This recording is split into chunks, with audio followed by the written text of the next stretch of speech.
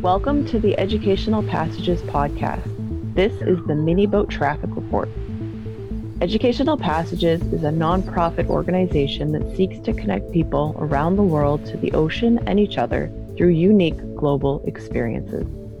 I'm your host, Cassie Stymus.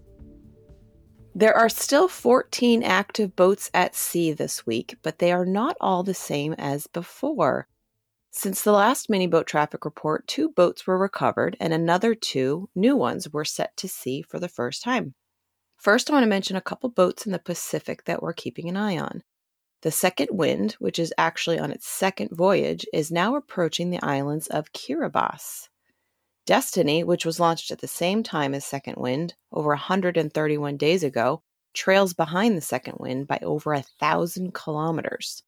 Be sure to check out the tracks and data to explore why you think that might have happened and let us know what you come up with. Over in the Atlantic, on April 6th, the IFADO project team was closely watching as 2 mini-boats were approaching land. After 47 days at sea and averaging over 2 knots the whole way, the KES Kraken made its way to the mouth of the Amazon River. We watched it report every hour with new data that gave us a glimpse of its travels as it was affected by the river outflow and tide. It landed at 3:42 and was recovered the next day. Check out the boat's webpage for a really neat video of the recovery by our new friends at the Maracay-Chipioca Ecological Station. The other boat we were watching on April 6th was off the coast of Morocco. This was the Tuga de Costa Azul, which we talked about in the last report when it was set to sea. Since the Sesimbra a Bordo landed there back in 2019, we had some friends to call upon for assistance with recovery. And 16 hours after the KES Kraken landed, the Tuga landed on a beach.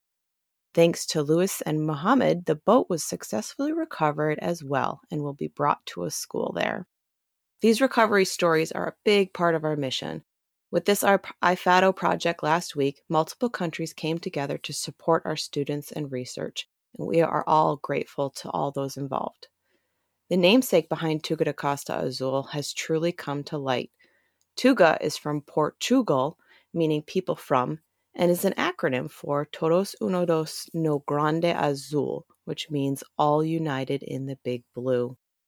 Looks like there are now 2 mini-boats approaching the Azores. The all hands on deck, after only 80 days at sea, is approaching the island of Flores.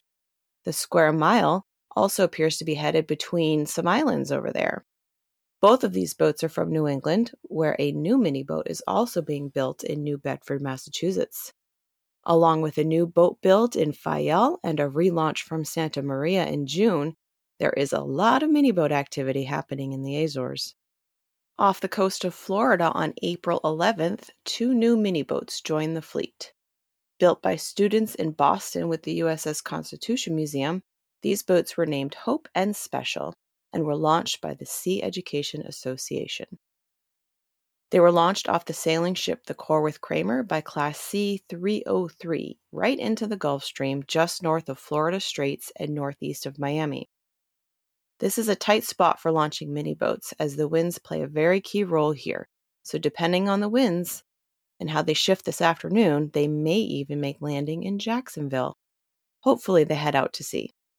The first 2 boats in the USS Constitution Museum's fleet traveled up to Newfoundland last summer.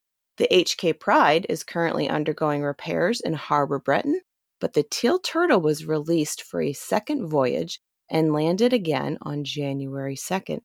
Due to bad weather and rough cliffs, the boat couldn't be recovered. But just this morning, I checked the GPS again and discovered that the boat is now sitting at a dock nearby.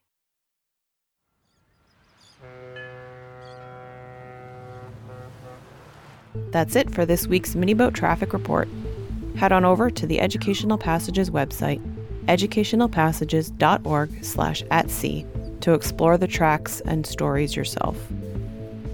Thanks for listening to this bonus episode of the Educational Passages podcast.